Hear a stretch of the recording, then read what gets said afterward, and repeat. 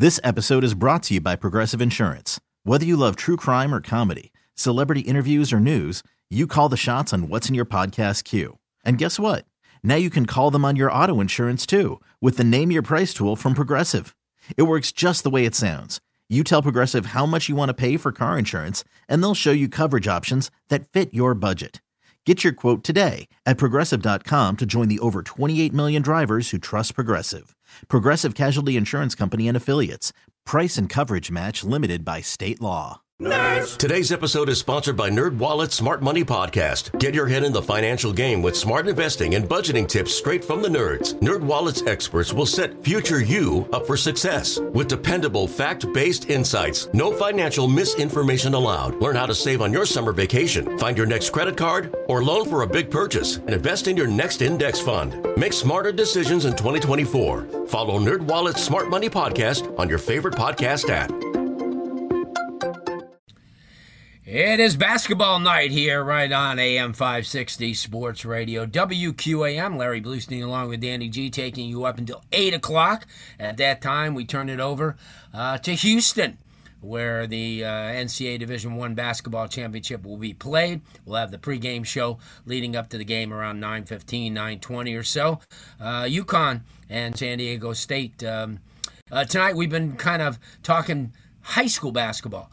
All 7 South Florida state champions are with us, 2 from the girls' side, and St. Thomas Aquinas for the 3rd straight year. Has Coach Oliver Behrens joined us. Also, 8 times in 10 years for Coach O'Keel Swaby and his Spartans of Miami Country Day. Then we turn to the boys' side. Heard a little bit from two-time state champion from Christopher Columbus, Andrew Moran, and for the first time ever, the Belen Jesuit team under Coach Chachi Rodriguez won, and certainly good to see. But, the first-year deal is something that is always exciting. And for programs like Mater Lakes, who obviously has become a a big force in sports. As I said, wrestling program. They've played a lot of sports. A lot of people are starting to hear more about them. This year, head coach Dylan Estock and the Bears won a state basketball title. Huge for the school, huge for South Florida. He is kind enough to join us this evening. Coach, thanks so much for taking the time, and congratulations on just a record-setting year. I appreciate that, and it's an honor to be a part of your guys' radio station and just being able to share some of the things that went down this year with our basketball program. Yeah, let's talk about that because, over the last couple of years, people were hearing about Mater Lakes a little bit, not to be confused with Mater Academy, and I know there's a lot of, I know how that goes because you've got 4 or 5 Somersets and you got all these schools, but creating an identity and getting a basketball program together is one thing, but to get a championship caliber program together, playing a very competitive schedule down the line, talk about that. I think that's probably one of the most important things, to build a culture to the point where you go to state and win. Yeah, absolutely. And it was a very point of emphasis from the beginning of the season that we wanted to put together the toughest schedule possible for these guys. And I'm a big believer in if you can go out there and you play against the hardest competition and if you can make the practice environment as hard as possible, it can just give you the best opportunity and the best chance to win in these big-time games. You guys were talking about a couple of the state champions that won this year in Miami. We were fortunate enough to play all of them. We played Belen, we played Rivera Prep, we played Christopher Columbus. And, just being in those settings and being in those environments, whether it was in our gym, in their gym, it just prepared us on a nightly basis to be able to win in these big-time environments. And when we actually got up to states, it was the first time. We had 12 players on our roster, 11 players for the first time ever being up there. We only had one kid that's ever been to a state tournament on our team. So it was a new environment for a lot of our guys, and including myself. It's my first year head coaching varsity basketball down here, first year taking over the program. So it was extremely important to make sure that we had a tough schedule so that when we did get put into that setting, we were kind of ready for every adjustment that we needed to make and kind of just easing the nerves for a lot of our guys. I think playing in, we played up in Oak Ridge this year and played against Winter Haven. They were a top 3 team in the state at the time. We were able to win that game. And, I just think it was an overall year of just going through a lot of adversity with our guys. And so when we were able to finally get over the hump in regional final, it was kind of like we saw red, you know what I mean? And it was going to be really tough to really unlock these guys from the goal that they set out in the beginning of the season. Coach, what prepared you to be in a situation like this? Bigger influences, where you've coached, where you played. Talk about that, because I think that's important to know your background as far as what got you ready to organize, to coach, to develop. Yeah, absolutely. Talk about that. So I played high school basketball, and I wasn't the biggest, the fastest, the strongest, the most athletic. Anywhere under the sun, that wasn't my game at all. I was just always the high IQ kid that just played really hard.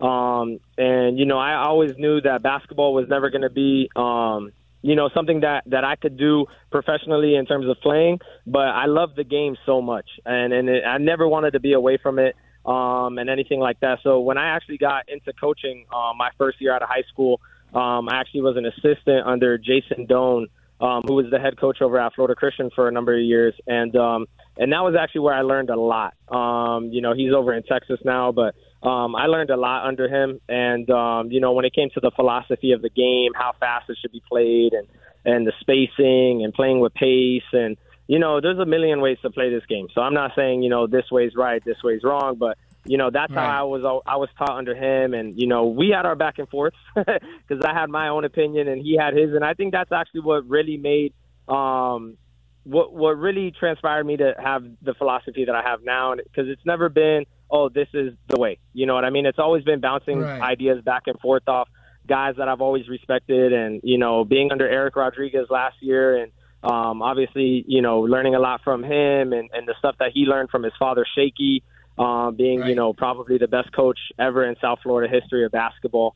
I was very fortunate and very blessed and pretty, I would say I was spoiled in terms of the people that I was able to be around at such a young age and to be able to learn from them and just grasp everything that they learned from their mistakes at my age.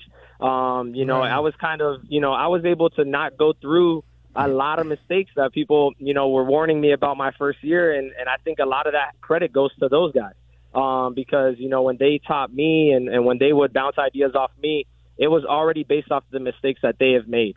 I wasn't in a position. I still made my mistakes, but, nowhere near as much as I probably would have made if it wasn't for those guys and Eric Rodriguez and his dad and Jason Doan. So, I would say those three were really like big time mentors for me and going into my first year and Andrew Moran and those guys and Anthony Shabazz and even Chachi, me being my age and young, they're always calling me and checking up on me, making sure, if I need anything and they help me out. And so, one thing I can tell you is even when we were up in states, that was such a cool environment because all the Miami guys were up there, but not only were we up there, but we were winning. And it was cool to see everybody cheering on everybody's success.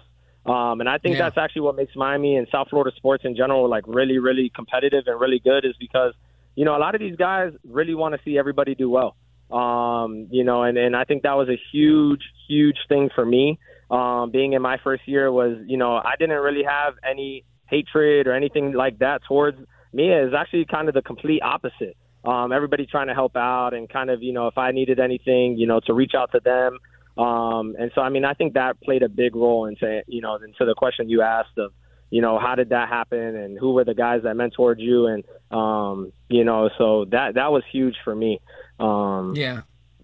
That's always refreshing to hear, believe me. I don't always get that. I don't always get, sometimes the coaches are so competitive they don't give one another props. Talk about, about the University of Miami being where they are, not far from where you guys are, and doing what they did, reaching the Final Four this year. Same with FAU, having within like 40 miles of each other. From the standpoint of these young men who are reaching high and want to go to the next level, it's right in front of them. Two schools that achieved something that, 200 other schools didn't achieve.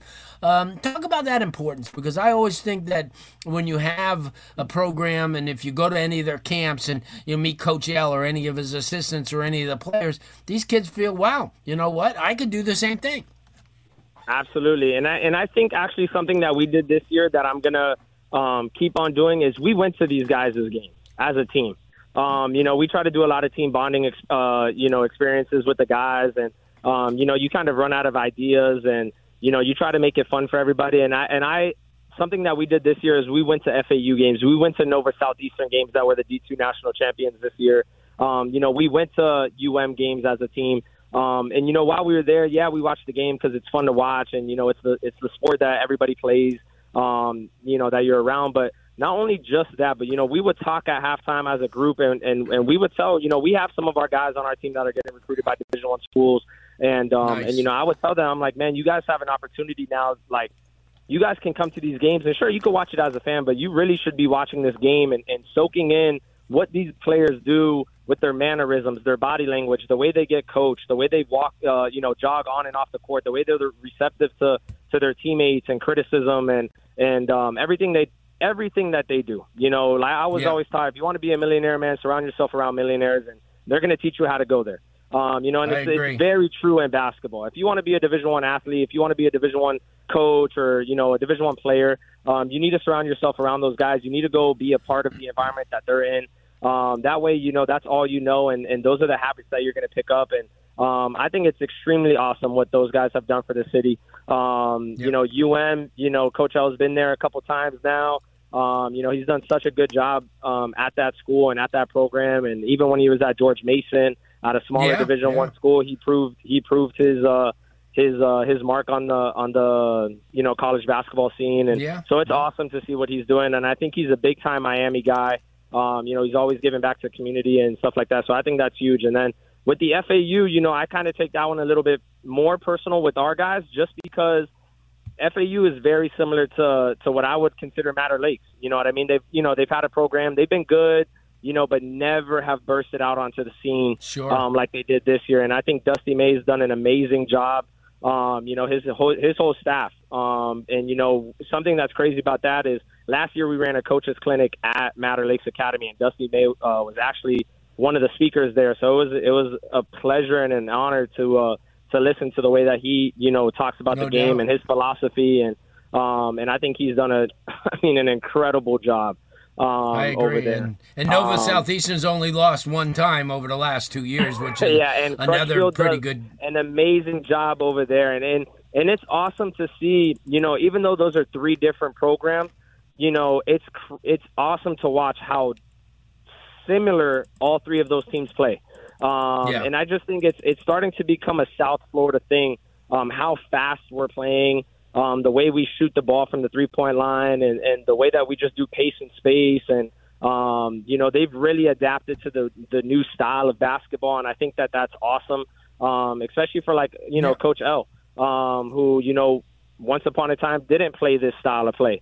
And I think a lot of guys, I think that's an intangible that Coach L has is adjusting to the game year to year based off the players that he has and not really sticking to one way. This is how we're going to play no matter what. I think he's done a great job from year to year, from his Angel Rodriguez teams to now the Isaiah Wong teams. They play a completely different style. And I think, a lot of credit goes to him and that staff. And I think that a lot of these South Florida coaches in the high school scene pick up on things like that. You know what I mean? So, awesome. I think that's great. And I think the South Florida community in general is starting to trend towards a lot more basketball. And I think that's really good for the city.